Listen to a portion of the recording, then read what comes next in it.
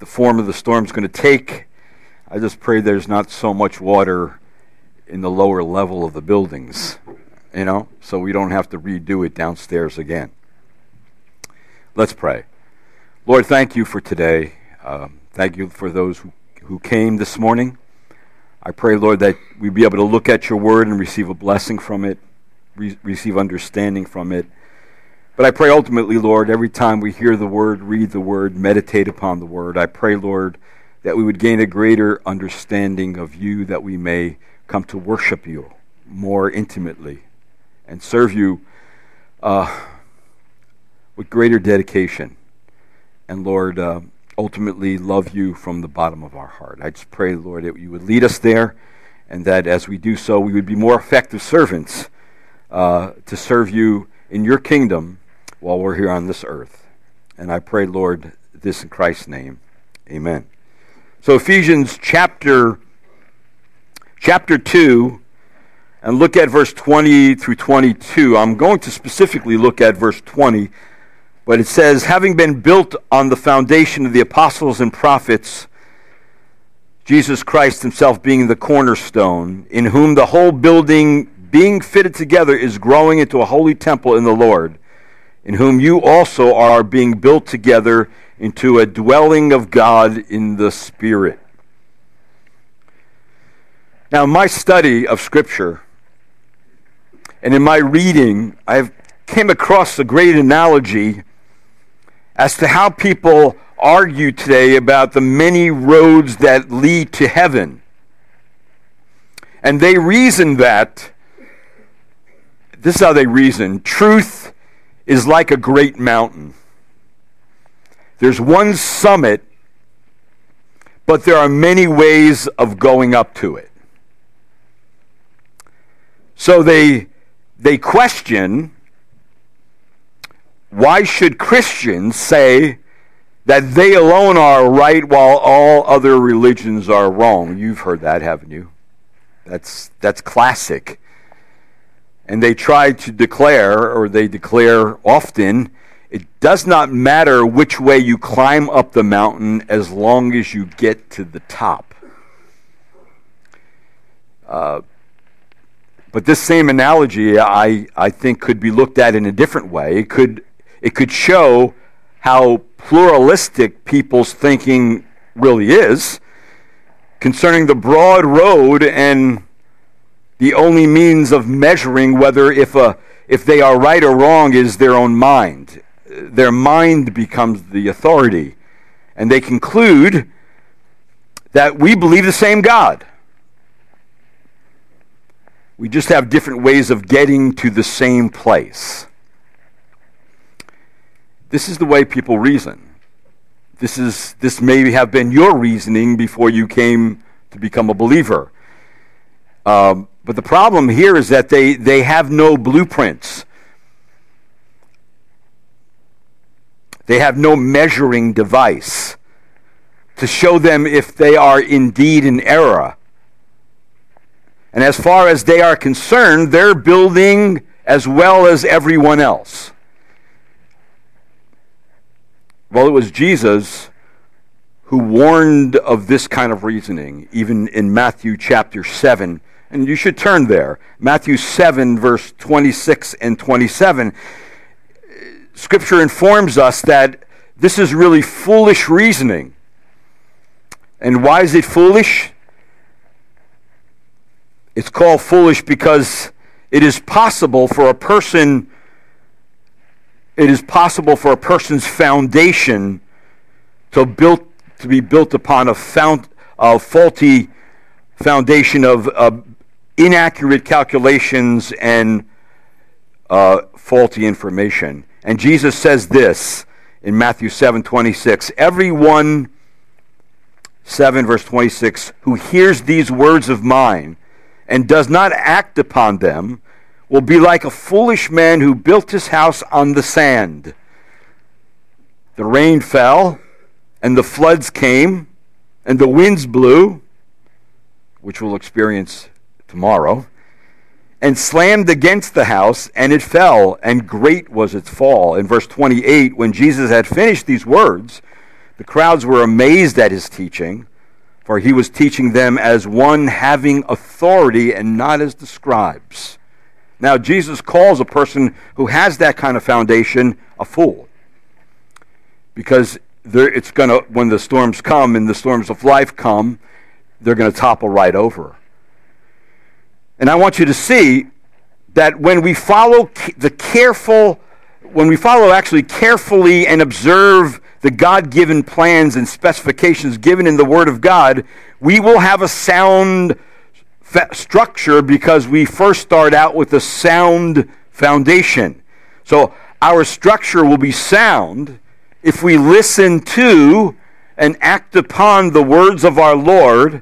Then our foundation surely will be strong. Right there in Matthew, if you look at verse 24 and 25 of Matthew 7, because you'll see what I mean. Jesus again says, therefore, everyone who hears these words of mine and acts on them may be compared to a wise man who built his house on the rock, and the rain fell, and the floods came, and the winds blew and slammed against the house, and yet it did not fall, for it had been founded on the rock. And so that is really significant, that what you believe and what your foundation is will determine when the waves and the winds and the storms come, will you be standing, especially the storm of death and the storm of judgment. Will you be standing? Where will you be?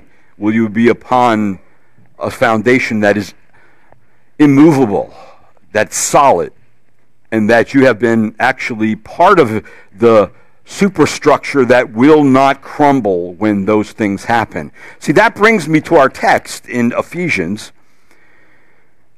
especially the things that I've been saying before, these most important truths, that there can be no true building without a right foundation.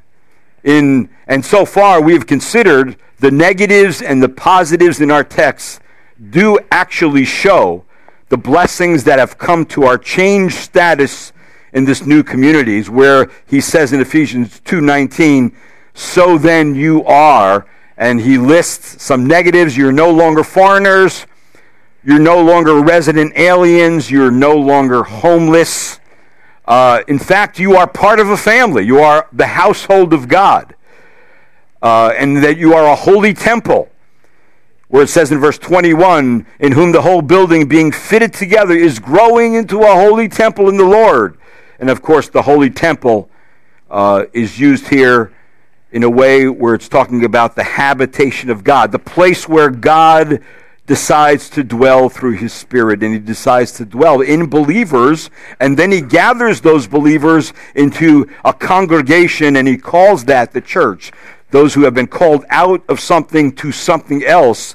And so the gathering of believers becomes the place where God dwells with by his Holy Spirit. So the church is presently being built. It says here also that it is a growing building. It is it's not static at all. It's moving, it's growing, it's alive, it's vital. And that's what the church is all about. The reason why is because God's there, and God is the living God. And so the church is presently in process of being built. And at this very moment, this has been something that's been going on not only now, but for a long, long time, that God is building a building, it is growing, and you are part of that building. If you are a believer, you have been built into that building, and the Lord will one day complete it. But for now, the Lord's building his church. And so the building is growing into a holy temple with living stones. We're the living stones.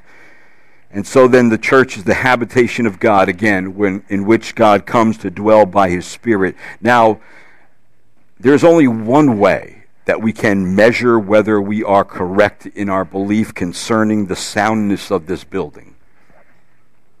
And our text today quite profoundly gives us the guidelines for proper measurement and a sound foundation. Look at it again. It says in Ephesians 2:20 specifically, having been built on the foundation of the apostles and prophets, Christ Jesus himself being the cornerstone. Now, if you read over this passage too quickly, you might miss the very important message it has for us, that this passage really draws a line in the sand between what is true and what is false, and how we can measure what is true and what is false. That the proper foundation could be measured by truth. The truth found in the Word of God. Everything that is being built must be built upon the foundation of the apostles and the prophets. Now, why are these so important to the unity of a sound structure? Well, here's the first reason. And there are three that I'll give you. Is the first one is simple.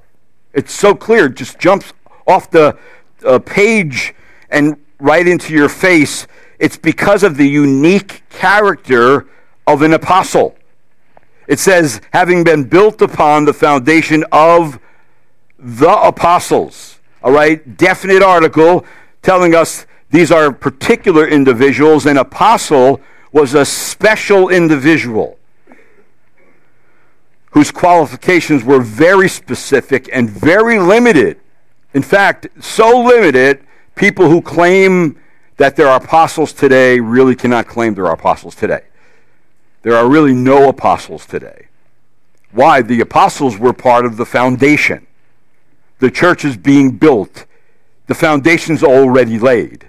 So we don't have apostles anymore. But nonetheless, the apostles were a very particular group of people that had certain characteristics that no one else had. In fact, if you did not have these connected to you claiming to be an apostle, you could not be an apostle.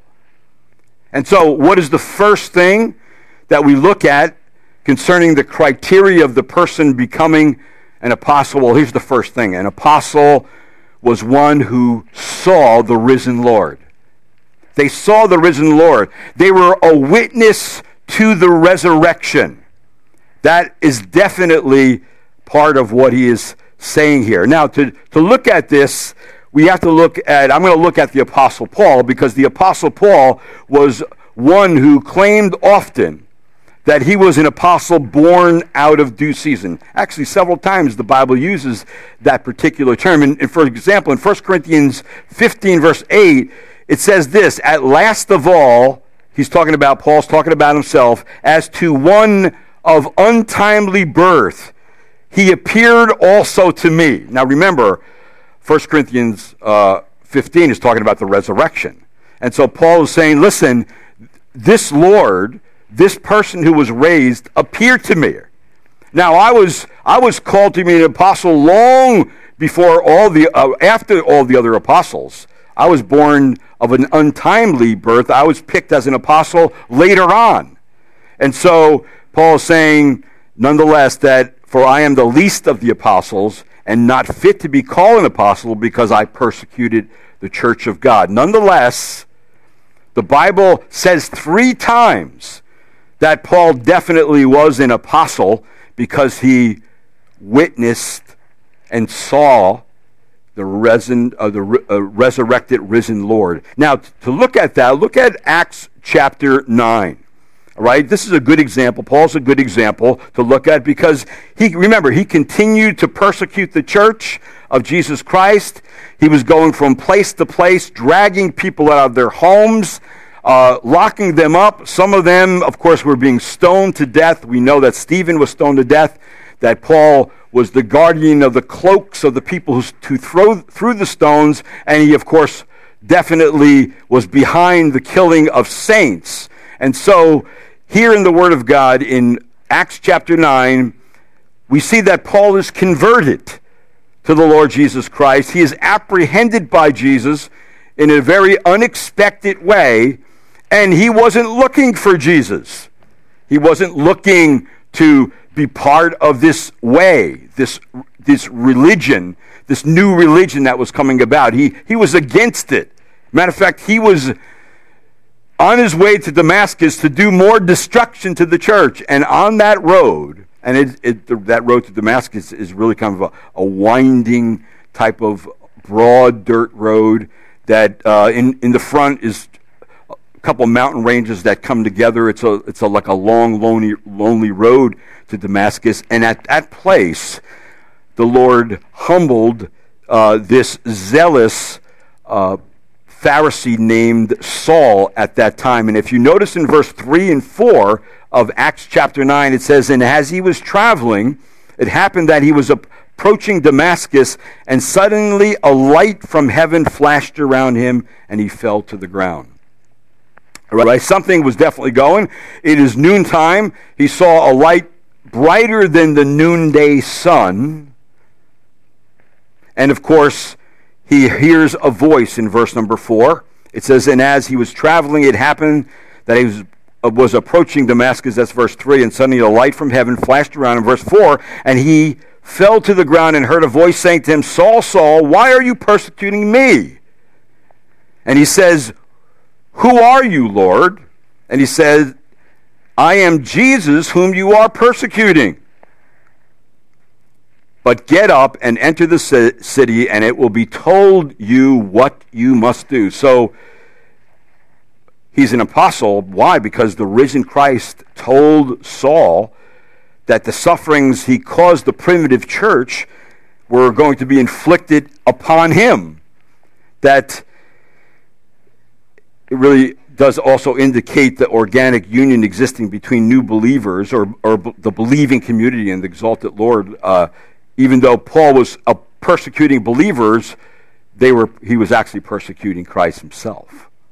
And so what's going on here is that God called him by a voice. He heard the voice of the risen Lord. And then in verse number 7 through 11, he was blinded. I'm not going to read that, but he was blinded temporarily. Paul was led to Damascus, and there the disciple Ananias and the Christian community help him through this unsettling event of conversion. And of course, Paul ends up praying, and God sends him a man, and he comes and he lays hands on him, and he regains his sight. So see, Paul's conversion was such a revolutionary and lasting event that happened. 3 times the Bible records his conversion. And so the transformation of this zealous persecutor of Jesus Christ into this chief advocate of the gospel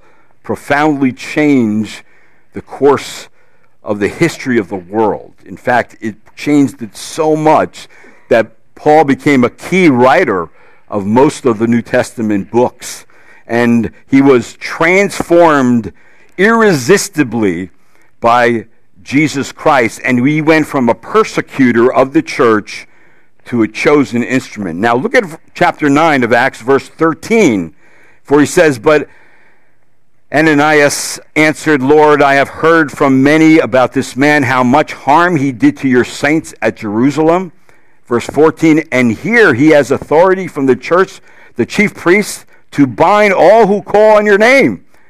But verse 15, notice what it says, "But the Lord said to him, 'Go, for he is a chosen instrument of mine to bear my name before the Gentiles and kings and the sons of Israel.'" So he goes from a persecutor to a chosen instrument, from inflicting suffering to being inflicted with suffering. In verse 16 it says, "For I will show him how much he must suffer for my name's sake." He goes from an enemy to a family member, and of course he is called a brother Saul in verse 17, "The Lord Jesus, who appeared to you on the road which you were coming, has sent me." So the Lord appeared to him.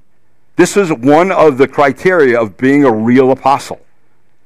And so we look in Scripture that this is true of the Apostle Paul. He goes from being void of the Spirit to being filled by the Spirit in verse 17, and being filled with the Holy Spirit, it tells us, from having no identification with Jesus, didn't even want to be part of being identified with Jesus, to being now identified with Jesus in his baptism, where it says in verse 18 of chapter 9 of Acts, and immediately he fell. There fell from his eyes something like scales, and he regained his sight, and he got up and was baptized. Now, this is significant because the only ones at that time that were baptized were those who were baptized into Judaism. That if you were a Gentile and want to be connected with Judaism, you had to be baptized into Judaism. Now, Paul, being the Jew of Jews, meets Jesus Christ on the road. Everything changes in his thinking, in his direction, on where he's going, and what's going to happen in his future. And what is he doing? He is being baptized in the name of Jesus Christ and being identified with the one he didn't want to identify with, but wanted to persecute. See, that's the radical conversion that comes to a person. If the Apostle Paul can get saved, anybody can get saved. There's no one beyond or so deep in sin and against Christ and angrily and zealously against Christ who cannot be saved. It's like, you know what, Paul, no matter what you're doing, I'm more powerful than you. I'm God. And so therefore, if I want to come into your life and I want to make you a chosen vessel, that's what I'm going to do. And that's exactly what happens. And then after his conversion, look at verse number 19 of Acts 9. His message changed to become biblically sound. He publicly proclaimed Jesus as the Son of God. Verse 20, and he took food and was strengthened. Verse number 19. So for several days he was with the disciples who were at Damascus. And verse 20, and immediately he began to proclaim Jesus in the synagogues, saying, he is the Son of God. This must have been a very strange event for those Jews in the synagogue, I tell you that. Here's a guy we sent out to destroy the church, and he's coming back into the synagogue, and he's preaching Christ. This is like unbelievable. I'm sure they wanted to kill him. And then in verse 22, Paul argued that Jesus is the Christ. Verse 21 says, and all those hearing him continued to be amazed and were saying, is this not the one? Is this not he who in Jerusalem destroyed those who called on his name and who had come here for the purpose of bringing them bound before the chief priests? In verse 22, but Saul kept increasing in strength and confounding the Jews who lived at Damascus by proving that Jesus is the Christ. Remember, no New Testament. There's not a word of the New Testament written yet. Well, there's nothing out there circulating. And Paul from the Old Testament is proving to them and arguing to the Jews that, wait a minute, you know what? I was all wrong. And God's right. And let me tell you why from the Hebrew Bible.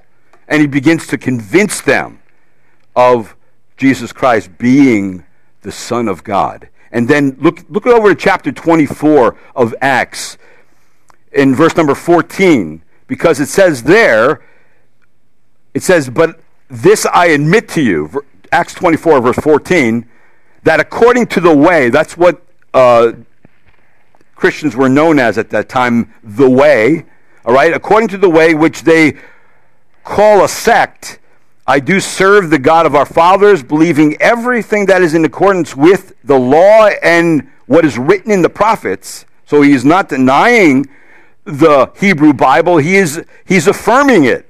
And he says, you know what? It was there all the time. I didn't see it. Christ was there all the time, and I didn't see it. Verse number 20 or 15, having a hope in God, which these men cherish themselves, that there shall certainly be a resurrection of both the righteous and the wicked. Verse 5, up to verse 5 of chapter 24. For we have found this man a real pest, and a fellow who stirs up dissension among all the Jews throughout the world, and a ringleader of the sect of the Nazarenes. So now imagine Paul and his zeal being now a pest to those who did not believe in Christ, to those Jews that were now hearing his powerful preaching and coming to the Lord. So Paul is radically changed here. But why is he an apostle? Because he saw the risen Lord. If you did not see the risen Lord, you cannot be an apostle. But here's the second thing, a second unique thing about an apostle. In Acts chapter 26, an apostle was called, commissioned, and sent to preach the gospel of the risen Lord. It says in Acts 26, verse 16, "But get up and stand on your feet. For this purpose I have appeared to you," now Paul's giving his testimony, "to appoint you a minister and a witness not only to these things which you have seen, but also to the things in which I will appear to you, rescuing you from the Jewish people and from the Gentiles to whom I am sending you." And then here's his message, verse 18, "to open their eyes so that they may turn from darkness to light, from the dominion of Satan to God, that they may receive forgiveness of sins and an inheritance among those who have been sanctified by faith in me." See, an apostle had to be commissioned by the Lord and called to preach a certain message. If that wasn't the case, couldn't be an apostle. So number one, anybody today who claims to be an apostle can't be. Not biblically, because they don't even meet the first two criteria. Here's a third one, and it's simply this, that the apostles, because I can't go through all the scripture in Acts that identifies this, they had special gifts and abilities. There's no doubt that their abilities included the working of miracles, plus the casting out of demons, plus the raising of the dead.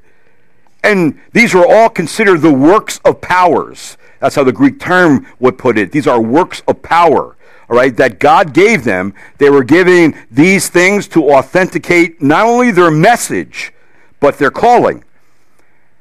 And of course, these also were given to lay down the foundation for the building of the church, which is the method of truth, that there's no way to be saved except through Jesus Christ.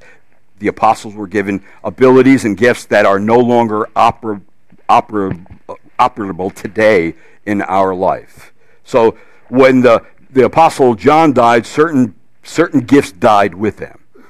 And but they were given those gifts for what reason? To lay the foundation. So the foundation could be laid. So there could be no doubt about this structure, the church that is being built is sound. And it cannot fall over. Even though the gates of hell may pound against it to destroy it, it will not fall.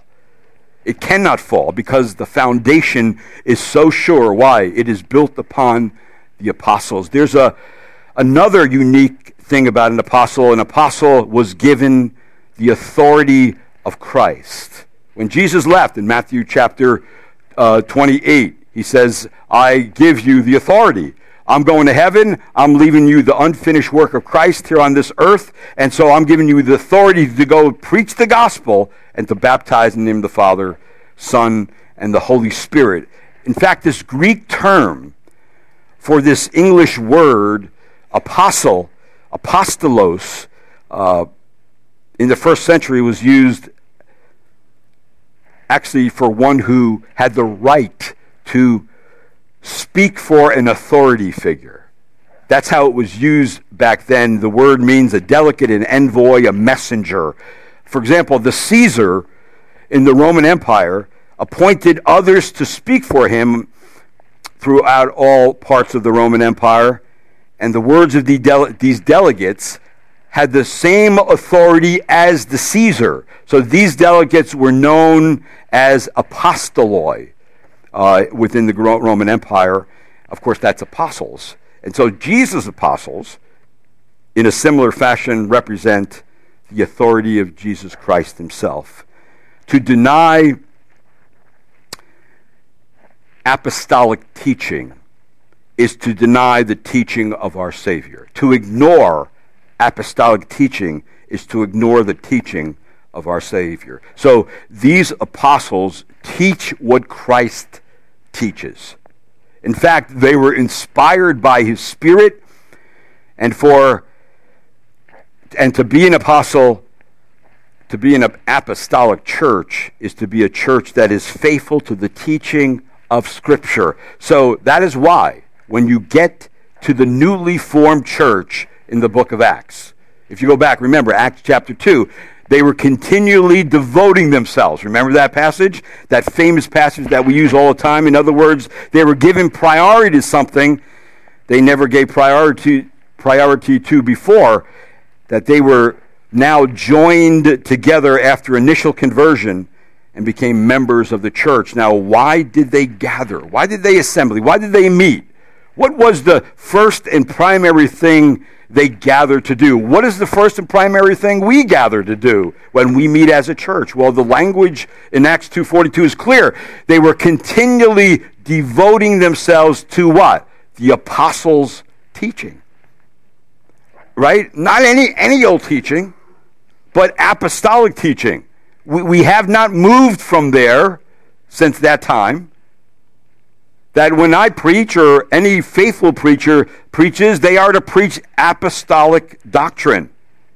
If they teach other than that, they're teaching a false teaching, and therefore not building on a firm foundation anymore. They are part of the foolish group that are building on something that they are creating themselves when the winds come and the waves come, and it blows upon that particular, it's going to fall right over. See, in the new church and in the church today, what do we want? We want to learn as much as we could, right? We want to learn, as it says in Acts 2:41, so then those who had received the word now, once they received the word, they couldn't get enough of the word of God. They couldn't get enough of sound doctrine. The question is still the same. Do we want what they had? Do we still want it? Do we devote ourselves to apostolic teaching? This is what all Christians want.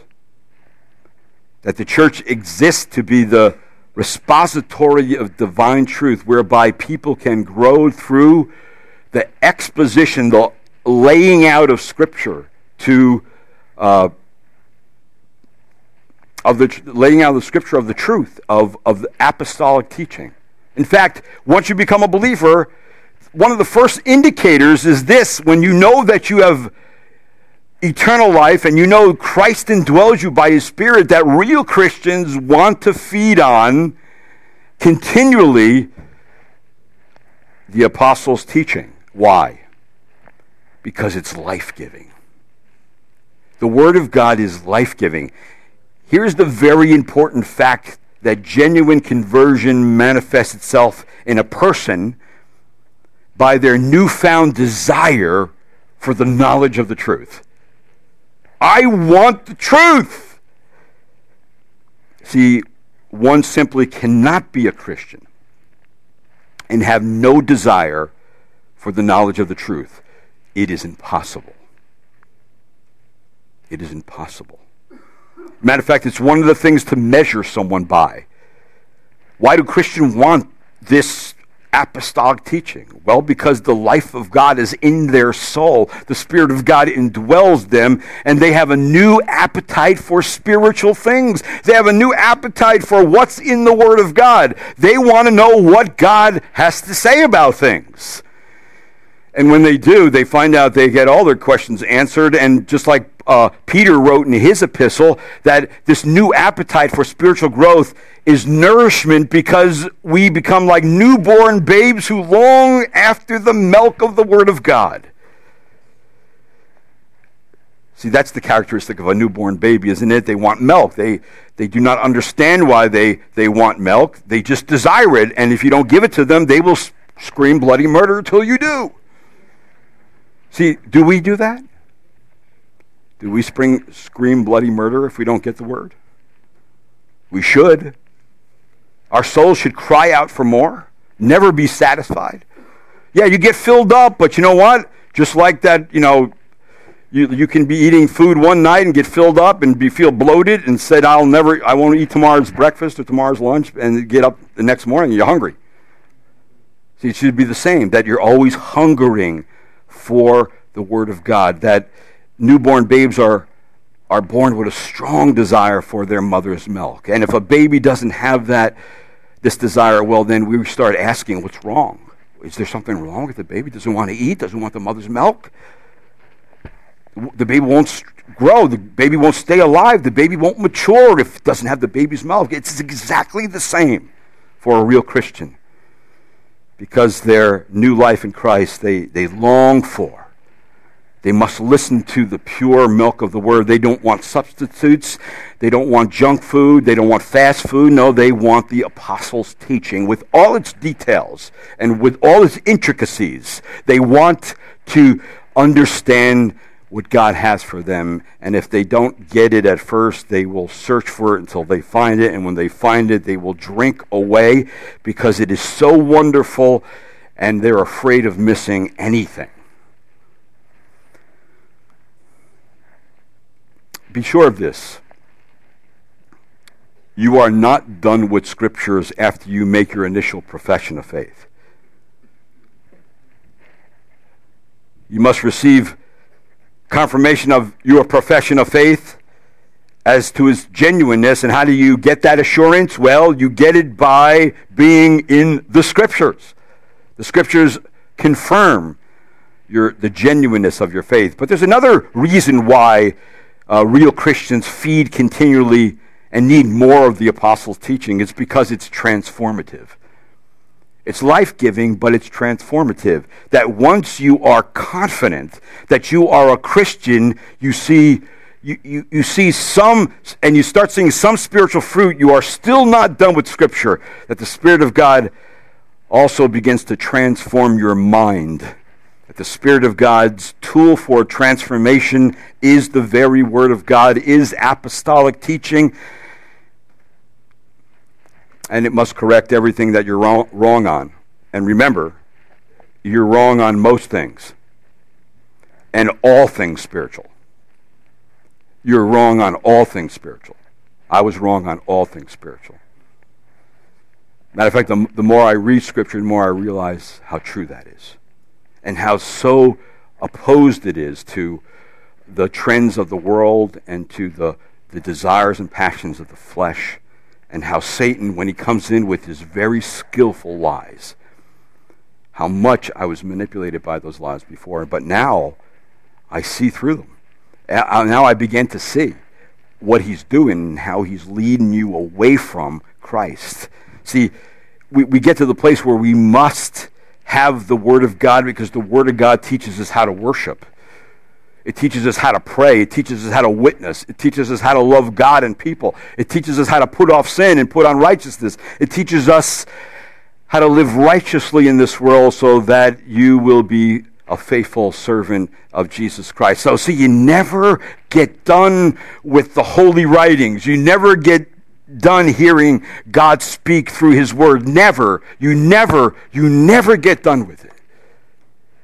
See, that desire is always there. That is why this passage of Scripture is so important, because you must continually give yourselves over to the reading and to the study and to the hearing and to the meditation of the apostles' doctrine. That's what you must do. Because this new appetite for spiritual development will bring transformation. Of course, that transformation will be in the renewed mind, and also it will be in the renewed desire to test out everything and find out what the will of God is. See, the mind is the organ of moral thinking and knowing, and when it is renewed, it no longer thinks and understands and judges as it once did. Old things pass away, behold, all things become new. We'll no longer fit into the world mold anymore. We'll no longer have the joy and desire for the flesh like we did at one time.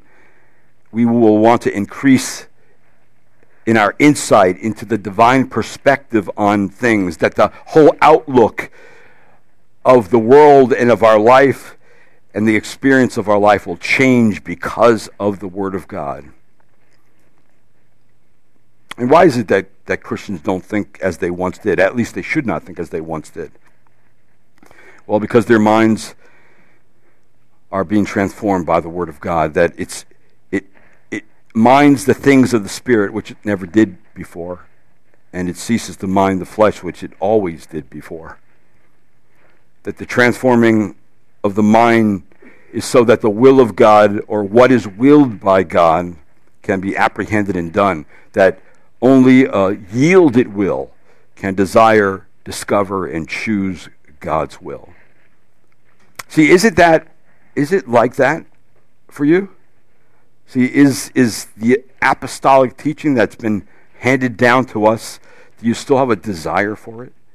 Because there's many things being thrown at the church today to undermine and minimize the teaching of the apostles. Do you know that?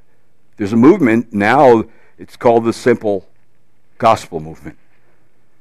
That it's a movement that really says, okay, we meet together, we preach the gospel, we go home. There's no an ongoing study of in-depth looking at the Word of God. It was, of course, Paul who told young Timothy in the first birth of the church, when young Timothy took over the church at Ephesus, he says, "But realize this, that in the last days difficult times will come." Difficult times in which way? That the truth, the apostles' teaching, is going to be set aside. It's going to be pushed aside. Oh, we're not going to deny it. We're just going to ignore it. We're not going to say we don't believe the Bible is true. We're just not going to preach all the Bible. Because you know what? The Bible is not really relevant to everything. You know, the Bible's really not sufficient for everything. You know, the Bible is got mistakes in it. It's not really inerrant. You know, and this goes on, and Satan has his attacks against the Word of God. See, difficult times come. And see, the Scripture is warning us to keep our minds on the Word of God, because it's already happening. We are already in difficult times.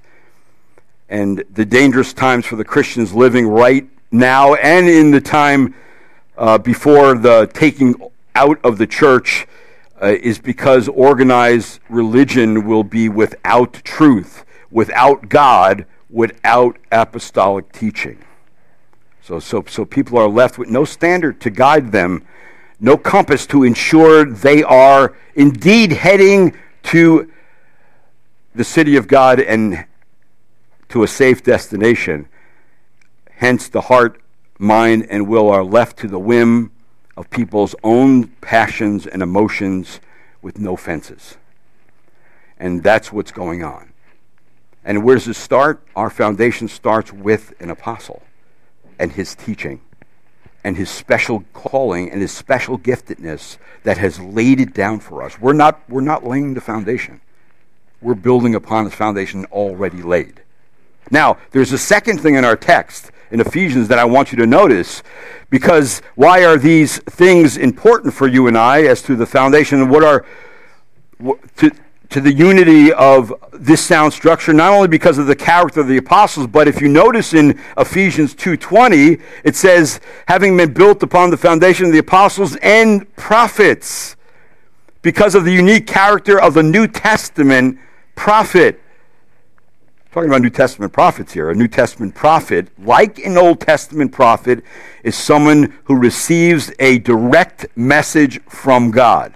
Remember, this means they didn't study it, they didn't read it anywhere, they got it from the Lord and spoke it exactly.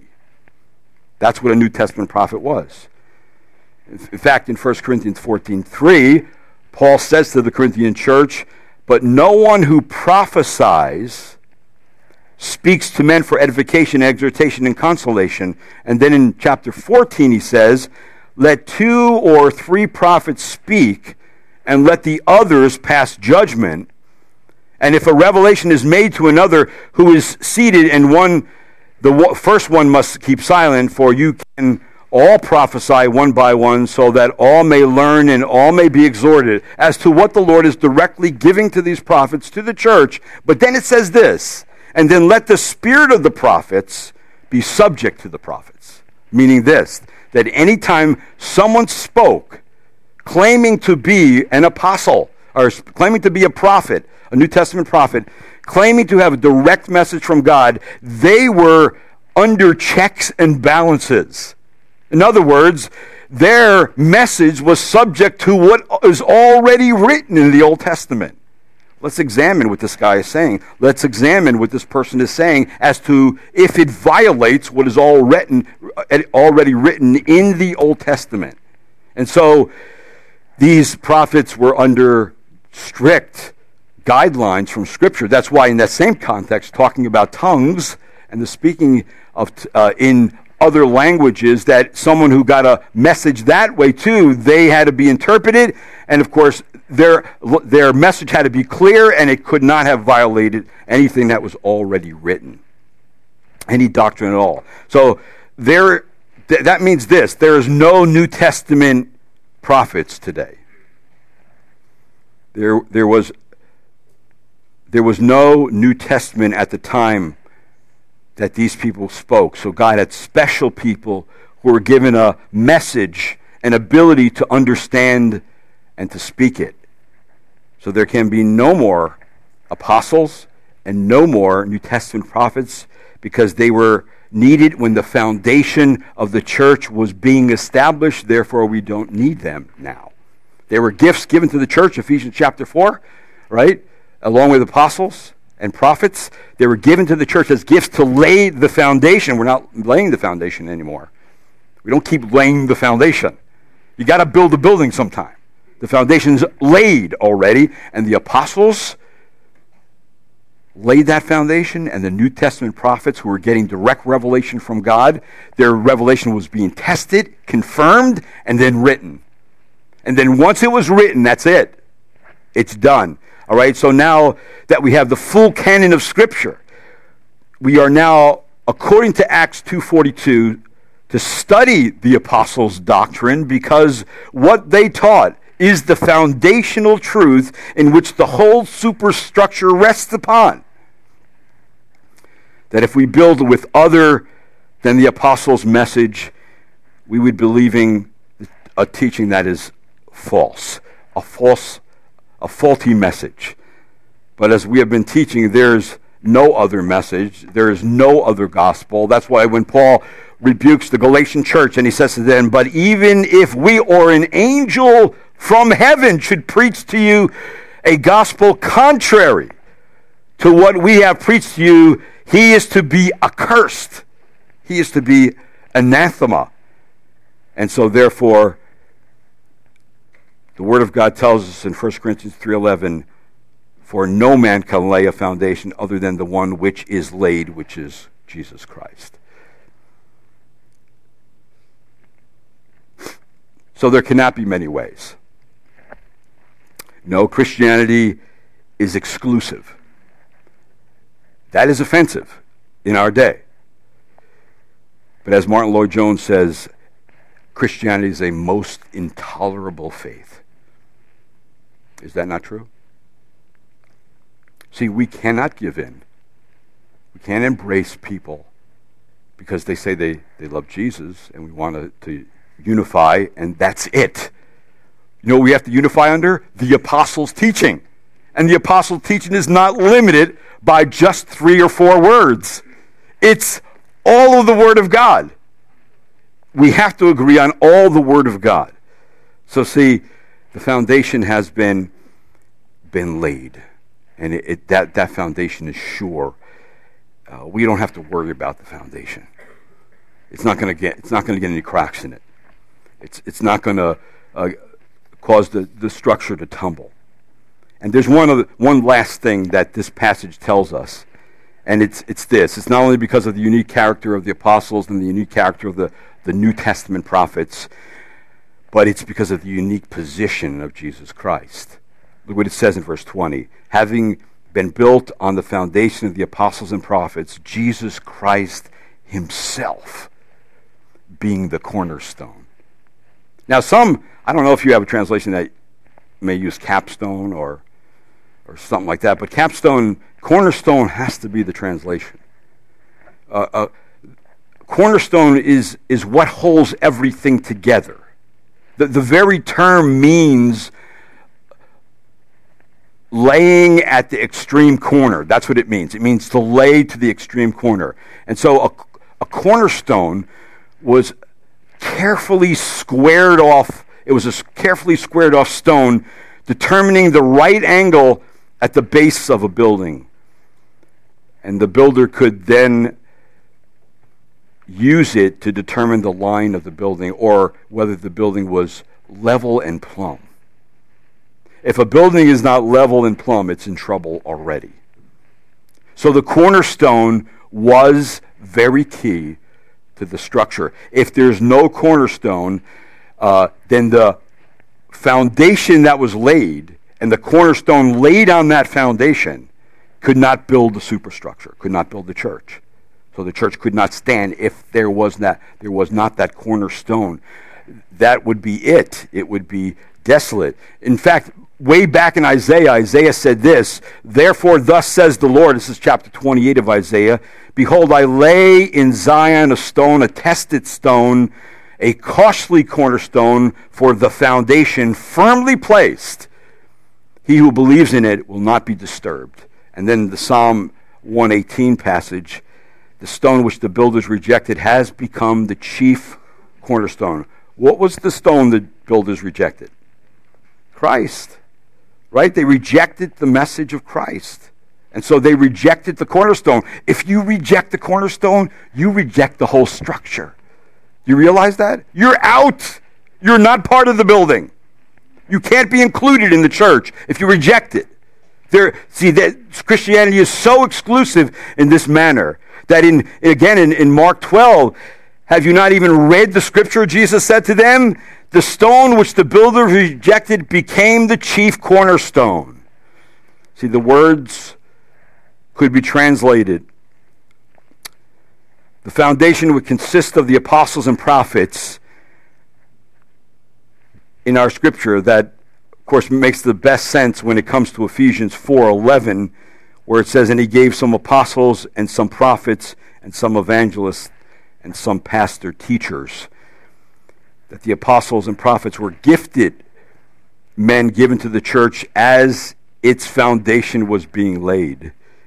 And furthermore, this fits well with the present context, which states that Christ Jesus himself is the chief cornerstone, that he is part of the foundation, that in ancient building practices, the chief cornerstone was carefully placed. It was crucial because the entire building was lined up with it. So that means that the church's foundation, that is, the apostles and the prophets, needed to be correctly aligned with Christ and what Christ taught and what the Old Testament taught about Christ, what the Psalms taught, what the law taught, what everything taught about Christ, that all other believers are built from that point on that foundation, measuring their lives with Christ. And the scripture we read this morning, from that passage of scripture we use often when we talk about evangelism in Acts chapter 4.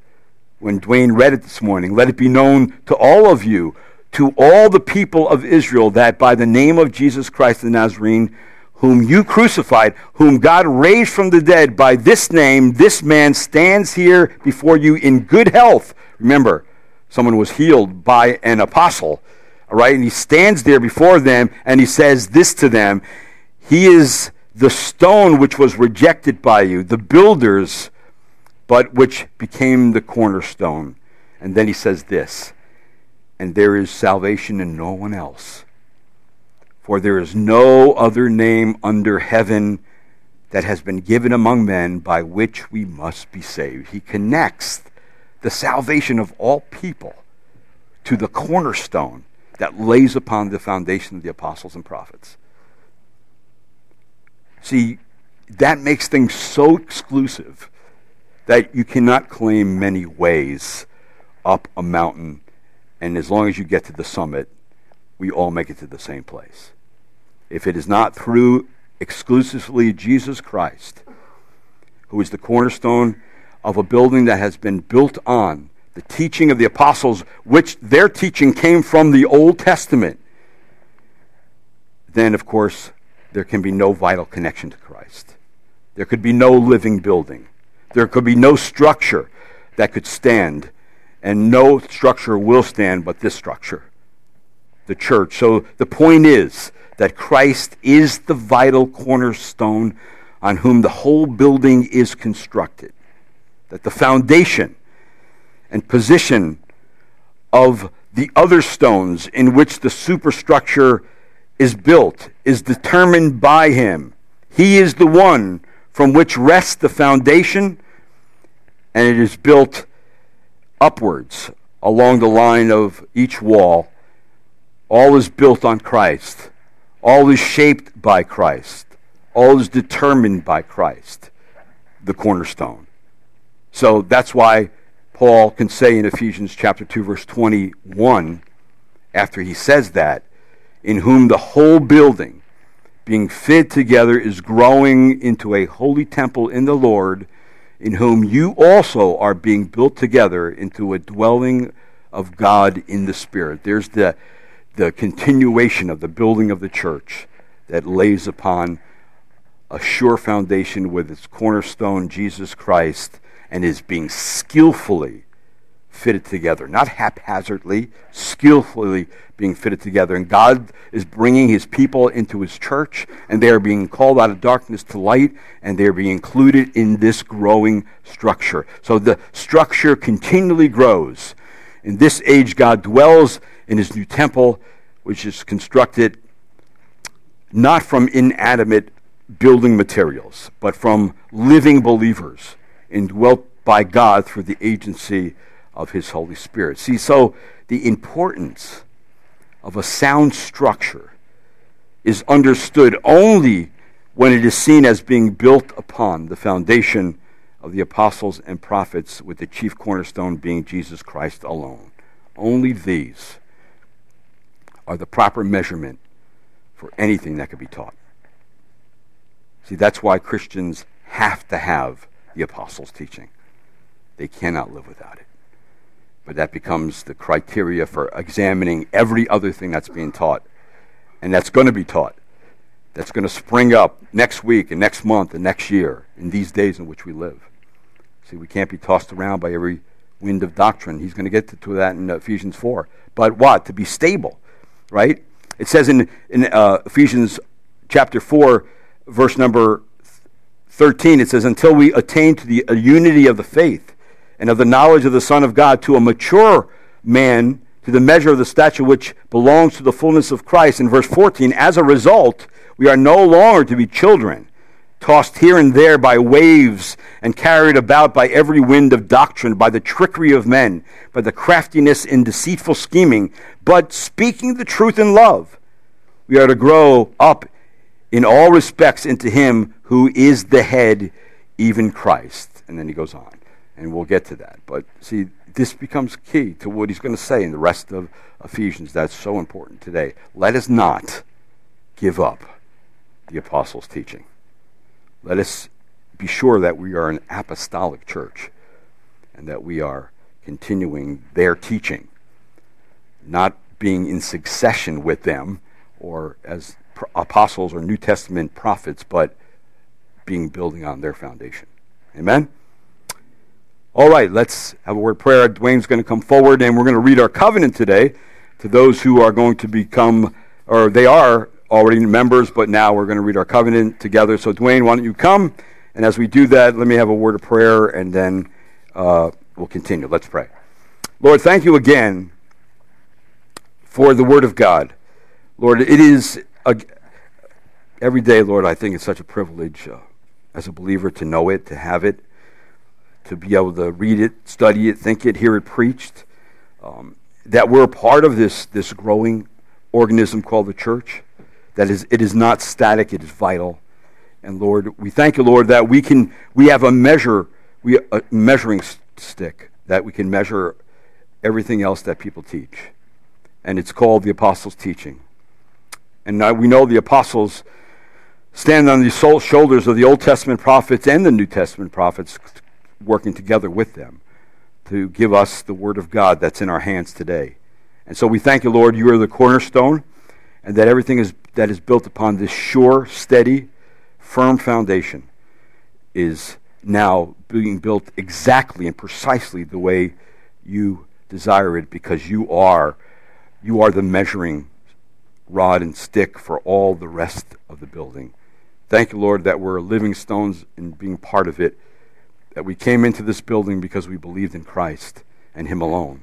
And I pray, Lord, as we now grow in Christ-likeness, that we would grow to maturity, so, Lord, we would know what the truth is, and that we wouldn't be tossed to and fro by every teaching that's out there.